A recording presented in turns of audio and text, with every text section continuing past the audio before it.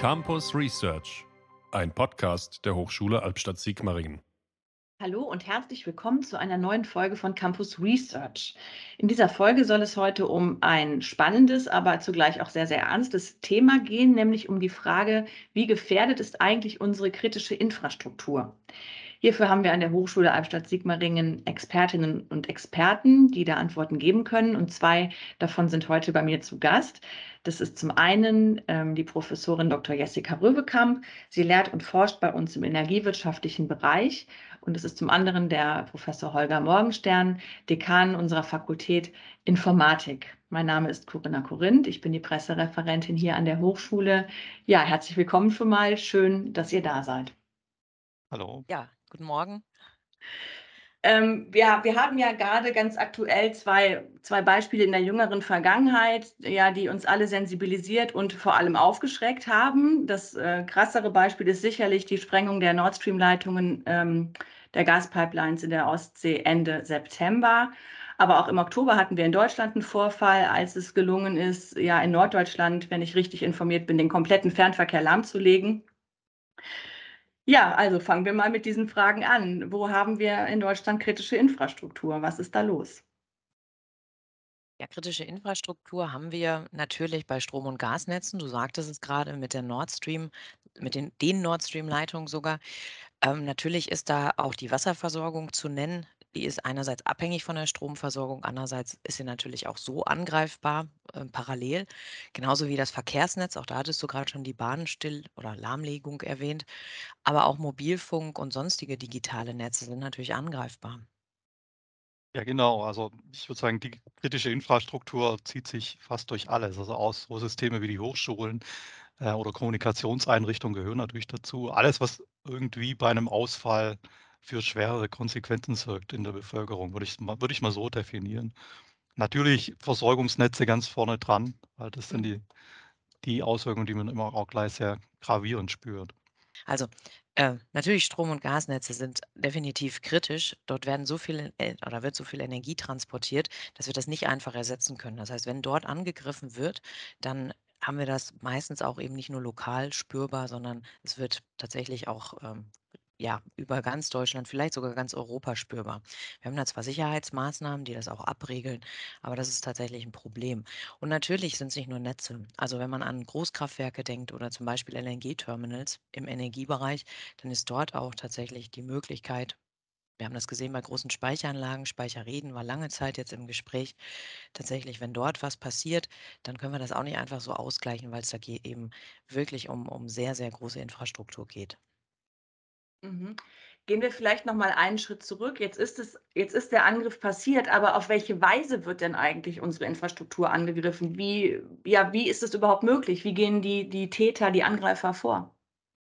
Also, es gibt natürlich mehrere Möglichkeiten. Das Klassische ist physischer Angriff. Also, das heißt, ich zerstöre in der Realität Infrastruktur. Das kann zum Beispiel durch Sprengung erfolgen, wie wir das bei Nord Stream gesehen haben, oder es gibt auch Bücher zum Beispiel darüber, die zum Teil fiktionale Romane sind, aber da werden beispielsweise Stromleitungsmasten gesprengt. Also das ist immer natürlich eine Möglichkeit. Das ist auch gar nicht überwachbar, weil wir in der Infrastruktur in der Fläche sind. Ja, wenn man nur mal an Stromleitung denkt, dann ist es so, dass man natürlich nicht, ja, 35.000 Kilometer Stromleitung überwachen kann. Das ist absolut unmöglich.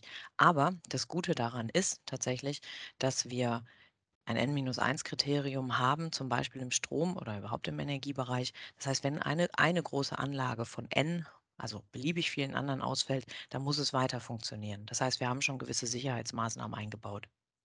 Genau, und neben diesen physischen Angriffen gibt es natürlich auch die Möglichkeit von Cyberangriffen, also über die IT-Systeme oder Steuerungssysteme quasi zu ähnlichen Konsequenzen zu kommen, dass man irgendwas in der Verteilung lahmlegt oder im Kraftwerk lahmlegt oder im Transportsystem lahmlegt. Und dadurch, dass alles immer mehr digitalisiert wird und miteinander vernetzt ist, nehmen diese Gefahren natürlich auch zu. Das heißt, bis vor Kurzem war das so, dass die Systeme relativ isoliert waren vom Internet, sage ich mal, nicht unbedingt so einfach zu erreichen. Aber mit der zunehmenden Konvergenz, die wir ja in allen Bereichen haben durch die Digitalisierung, verschmilzt es immer mehr. Und das heißt, ich habe einerseits die Vorteile der Digitalisierung, die natürlich toll sind und die wir auch brauchen. Andererseits hole ich mir dann natürlich die gleichen Gefahren ins Haus, die wir im normalen IT-Bereich auch schon lange kennen, ja. Es gibt noch so ein Zwischending, wenn tatsächlich Cyberangriffe dazu führen, dass in der Realität wirklich Dinge auch kaputt gehen. Also ein Beispiel wäre jetzt, dass wir ein Programm installieren, was Überlastung verursacht, zum Beispiel in einer Anlage. Ja, Überdrehen oder Überhitzen von Anlagen und dann wirklich auch ein Cyberangriff dazu führen kann, dass etwas physisch, also real kaputt geht in der wirklichen Ja. Welt. Genau, da hatten wir ja zum einen das Beispiel im Iran mit den Atomzentrifugen, wo das ja demonstriert wurde. Aber auch jetzt im Ukraine-Krieg gab es eine Software, die man Gott sei Dank noch stoppen konnte. Industroyer 2 hieß sich das. Das hatten sie schon installiert in verschiedenen Umstandwerken, konnte aber rechtzeitig noch gestoppt werden, nur auch so einen Effekt verursachen sollte. Also das ist durchaus auch Ziel, mit Cyberangriffen physische Schäden dann zu verursachen.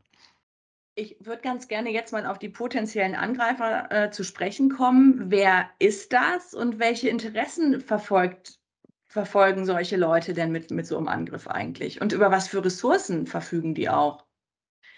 Naja, ich sehe potenzielle Angreifer insbesondere aus 3 Gruppen kommend. Das erste sind natürlich andere Staaten, die anderen, also wiederum Drittstaaten schaden wollen. Da kann es ganz unterschiedliche Gründe geben, zum Beispiel Spionage oder Manipulation innerhalb der Staatsform oder der Bevölkerung oder auch Schädigung des anderen Staates. Dann wäre es oder ist es natürlich auch so, dass wir terroristische oder andere aktivistische Gruppen haben, die zum Beispiel auf Zerstörung oder Chaos aus sind, also Destabilisierung von ja, Bevölkerung oder also Bevölkerungsstrukturen oder tatsächlich der Bevölkerung an sich oder auch Verunsicherung beispielsweise. Und dann gibt es natürlich auch noch Kriminelle, die aus meiner Sicht jetzt hauptsächlich wahrscheinlich finanzielle Interessen haben, zum Beispiel eben Erpressung von Lösegeld, dass sie Daten wieder freigeben beispielsweise. Ja, ist auch mein Eindruck, dass es diese 3 Gruppen gibt, wobei die Grenzen ein bisschen verwaschen sind. Also, sage ich mal, es gibt zum Beispiel sogenannte APT-Gruppen, Advanced Persistent Threats. Die sind eigentlich Kriminelle, kann man sagen. Man könnte sie auch zu Terroristen zählen, also die mit großem Ressourceneinsatz Cyberangriffe zum Beispiel fahren, aber auch durchaus physische Angriffe. Und die natürlich von Staaten auch ganz gern, benutzt werden, ja. Also, da wird dann nicht der offizielle Dienst aktiv, sondern der kauft sich irgend so eine Gruppe oder die ist eh schon so ein bisschen verbandelt mit irgend Staat und die führt dann letzten Endes die Angriffe durch. Also, die Grenzen verschwimmen da so ein bisschen, ja. Aber, diese Gruppen und wenn wir von Staaten sprechen, natürlich auch, da sind die Ressourcen relativ unbegrenzt, ja. Das ist auch das Problem, ja, wo wir bisher halt diese einfachen Hacker hatten, sage ich mal, mit begrenzten Ressourcen, die schnell irgendwie nur Volk brauchten, kann sich so eine Gruppe über lange Zeit in den Netz einschleichen und da alles ausspionieren, sich gut aufstellen und dann einen Angriff fahren, den man nicht so leicht stoppen kann oder auch nicht so leicht wieder aus dem Netz rauskriegt. Und das ist eine relativ neue Gefahr und auch eine ziemlich schwere Gefahr. Es werden ja nicht nur harte Ziele angegriffen, wie eben krassester Fall der jüngeren Vergangenheit, eben 'ne Sprengung von der Pipeline. Es gibt ja auch weiche Ziele. Wir hören das jetzt aktuell wieder, dass einfach Wahlen manipuliert werden.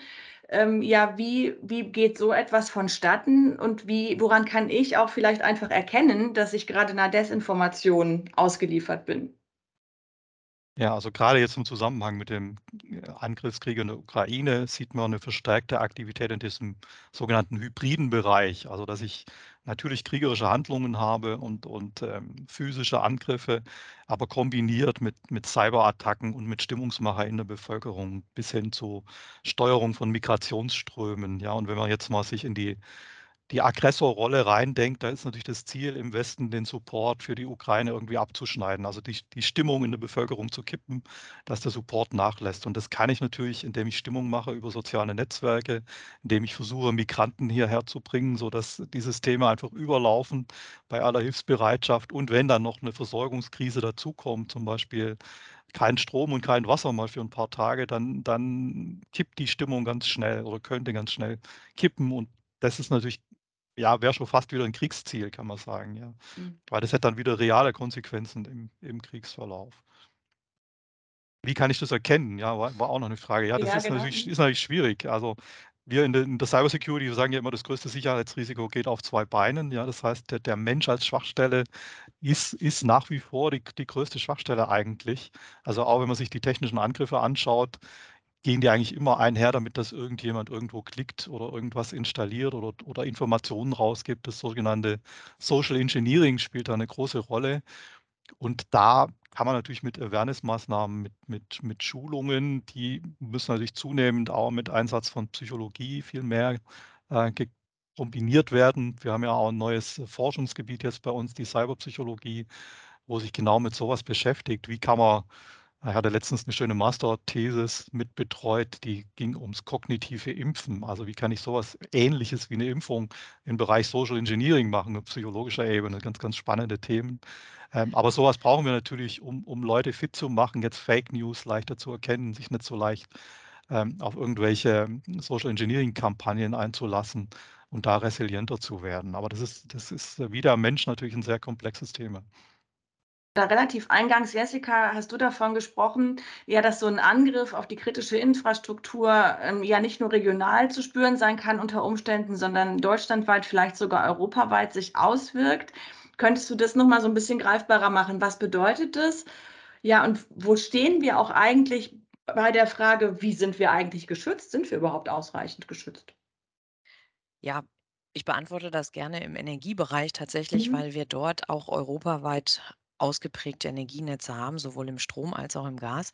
Und wir sind europäisch einerseits zur Zusammenarbeit verpflichtet, also auch tatsächlich nach europäischem Recht. Aber es ist auch so, dass wir auf die Solidarität insgesamt in Europa angewiesen sind und nur hoffen können, dass die auch über alle Krisen, die wir erleben bzw. noch erleben werden, auch hält. Das heißt, was wir tun, ist tatsächlich, wir unterstützen uns, indem wir zum Beispiel Strom austauschen über die Landesgrenzen hinweg. Das gilt auch für Gas, da kann ich gleich noch was zu sagen zu der aktuellen Krise. Aber im Strom ist es so, wenn beispielsweise die Kernkraftwerke nicht so laufen wie jetzt in Frankreich in diesem Sommer, beispielsweise weil Kühlwasser fehlt oder weil dort tatsächlich Beschädigungen sind an den Kraftwerken, dann wird von den anderen europäischen Ländern dort eben tatsächlich Strom hin importiert, dass man eben versucht, dort sich gegenseitig auch zu unterstützen. Das ist ganz notwendig, weil wir damit einen Mechanismus haben, um wirklich auch Ungleichgewichte also in Europa gemeinsam zu bekämpfen. Allerdings können wir abkoppeln. Das heißt, die Stromnetze, aber auch Gasnetze, aber Strom ist relevanter da, weil er viel schnelllebiger ist. Also es muss immer quasi sekündlich erfolgen, dass Verbrauch und Erzeugung stimmen. Das ist so, dass wir wirklich abkoppeln können und sagen können, wir schotten uns ab als Insel. Wenn einer 'n Blackout hat, was ab und zu mal vorkommt, dann versuchen wir das nicht auf ganz Europa ausweiten zu lassen, sondern versuchen, ja selber Stabilität reinzubringen in Einzelnetze, um dann diesem anderen Netz, was gerade 'n Blackout erfährt, wieder zu helfen. Und das ist eben ganz wichtig. Im Gas ist es so, dass wir jetzt gerade die europäische Solidarität in diesem Jahr sehr stark gespürt haben, weil wir das Gasnetz quasi von links auf rechts gedreht haben, wie ein Pulli. Also bisher hatten wir einen Nordoststrom nach Südwest. Das heißt, wir haben aus Norwegen und Russland Gas importiert und haben das in die südwestlichen Länder insbesondere gebracht. Es lag auch daran, weil das Leitungsgas relativ preiswert war. Jetzt ist es so, weil wir weniger Leitungsgas haben, hat sich der tatsächlich Gasstrom von West nach Ost tatsächlich verlagert. Und wir haben jetzt teureres LNG, also Liquefied Natural Gas, was verflüssigtes Erdgas ist, was über Schiffe angelandet wird, insbesondere in Frankreich, Belgien und die Niederlande. Und da merkt man schon, jetzt ist plötzlich aus den früheren Importeuren sind quasi die neuen Exporteure für Europa geworden. Also das ist tatsächlich ein super Beispiel dafür, dass auch europäische Solidarität funktioniert und dass wir zusammen stark sind. Ja, das stimmt. Wir sind natürlich auf Solidarität angewiesen und auf Zusammenarbeit und sowohl Austausch wie auch Abschottung, wie du ja richtig jetzt ausgeführt hast. Das wird natürlich alles auch mit IT geregelt. Das heißt, es gibt ja auch diese Angriffsform, dass ich diese Sicherheitssysteme quasi darüber täusche, ob es jetzt irgendwo ein Blackout gibt zum Beispiel, ja, und dann irgendwelche Aktionen veranlasse, die vielleicht gar nicht nötig wären oder sowas. Also auch hier spielt Cybersicherheit eine Riesenrolle. Und auch hier, ja, das Hauptproblem ist eigentlich, wo stehen wir? Wir haben zu wenig Fachkräfte, sage ich mal, in allen Bereichen, natürlich auch gerade in so kritischen Bereichen, weil ich bräuchte an diesen ganzen Stellen nicht nur Energieexperten, sondern eben auch Cybersicherheitsexperten, die sowas erkennen und dann auch abschotten können. Und das ist eigentlich wie fast überall das Hauptproblem. Ja, also das heißt, wir müssen massiv besser werden, was Fachkräfte angeht, was auch den Einsatz von Tools angeht, der Fachkräfte entlastet. Also wir kommen natürlich nicht Auch die künstliche Intelligenz wird uns nicht davon befreien, dass wir Fachkräfte brauchen, aber die kann es uns ein bisschen leichter machen, dass die Fachkräfte sich aufs Wesentliche konzentrieren können. Und das ist, glaube ich, der Weg, also Aus- und Weiterbildung und Fachkräftemangel beseitigen in Kombination mit guten Tools, wird uns da sicher resilienter machen. Also das ist eigentlich die einzige Chance, die wir haben in dem Gebiet. Ich würde da noch ergänzen, wenn du sagst Ausbildung und Weiterbildung, letztlich kann jeder Einzelne von uns tatsächlich auch Mhm. neben den staatlichen Institutionen ja mithelfen, den Schutz zu verstärken. Das heißt nicht nur, dass wir die Schwachstellen sind vor dem Rechner, ja, das hatte Holger schon ausgeführt, sondern wir sollten uns auch selber auf Selbsthilfe im Katastrophenfall oder Ernstfall vorbereiten. Es gibt da gute Checklisten, zum Beispiel vom Bundesamt für Bevölkerungsschutz und Katastrophenhilfe, wo dann zum Beispiel eben Notfallchecklisten im Vorhinein abgearbeitet werden können. Was brauche ich eigentlich zu Hause, um auf einen größeren oder längeren Blackout vorbereitet zu sein? Was an Essen, was an Getränken? Wie kann ich mich erwärmen oder wie kann ich zum Beispiel Licht machen? Das ist ganz wichtig. Natürlich ist es so, dass wir ja auch staatliche Unterstützung haben. Also da gibt es natürlich ja Notfallpläne beispielsweise und natürlich auch schon im Vorhinein sowas wie Prüfungen, ob Systeme, zum Beispiel auch IT-Systeme sicher sind. Das macht zum Beispiel das BSI, das Bundesamt für Sicherheit in der Informationstechnik. Also solche Dinge gibt es schon und die ja, Awareness, hatten wir gerade schon mal drüber gesprochen, ist natürlich auch gestiegen. Nicht zuletzt durch die aktuellen Angriffe und natürlich auch diesen Zustand, in dem wir uns insgesamt befinden.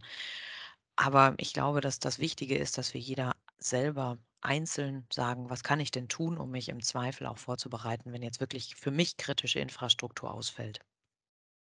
Gibt es denn da Szenarien, wann so die staatliche Hilfe sozusagen anläuft, wenn ich mir jetzt einen Gaskocher und Wasservorräte und Nudeln und Haferflocken in den Vorratsraum stelle, wenn ich das alles so anlege? Das reicht aber ja so oder so nur eine begrenzte Zeit. Ich habe ja kein Riesenlager zu Hause. Das stimmt. Also der Katastrophenschutz sagt, 2 Wochen sollte man auf jeden Fall Vorräte haben.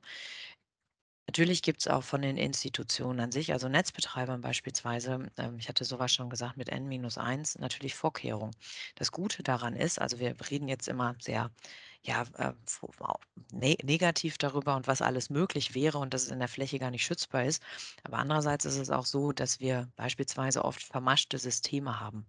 Das ist die gute Nachricht tatsächlich, weil ein vermaschtes System, nehmen wir mal einen Pulli, also einen ganz normalen Wollpulli, wenn ich den aufschneide, fällt nicht der ganze Pullover auseinander, sondern ich habe eben dort ein Loch drin. Und ähnlich kann man sich das auch vorstellen, wirklich beim Stromnetz. Es ist nicht so, wenn ich einen Teil angreife, dann dass das ganze Netz zusammenbricht, sondern eben erstmal lokal. Und wenn wir uns darauf vorbereiten, auch dort lokal zum Beispiel schnell einzugreifen, Trupps da hinzuschicken und zu reparieren, dann kann man auch tatsächlich eben diesen Pulli wieder nähen, ja, wenn man so will, wenn man das Netz damit vergleicht. Das ist die gute Nachricht. Wir haben selber das in der Hand, aber natürlich wird es auch staatlich und von den Unternehmen gesehen. Danke für diesen zuversichtlichen Ausblick. Ja, genauso wie wir uns Vorräte im Essens- und Medikamentenbereich anlegen sollten und aus persönlicher Erfahrung gerade Insulin oder sowas ist ganz arg wichtig, wenn man das eben nicht kriegt und vielleicht auch nicht kühlen kann. Ich meine, im Winter jetzt nicht so das Problem, aber im Sommer schon, wenn der Strom weg ist. Also auch da kann man sich oder muss man sich eigentlich was überlegen, um da nicht wirklich ganz kritisch auch gefährdet zu sein. Und natürlich auch im Cyberbereich oder im IT-Bereich machen Sie Backups, ja, halten Sie Ihre Software aktuell. Das sind so die üblichen Tipps, wo wir seit Jahren kennen, wo trotzdem nicht funktionieren, wenn man genau schaut.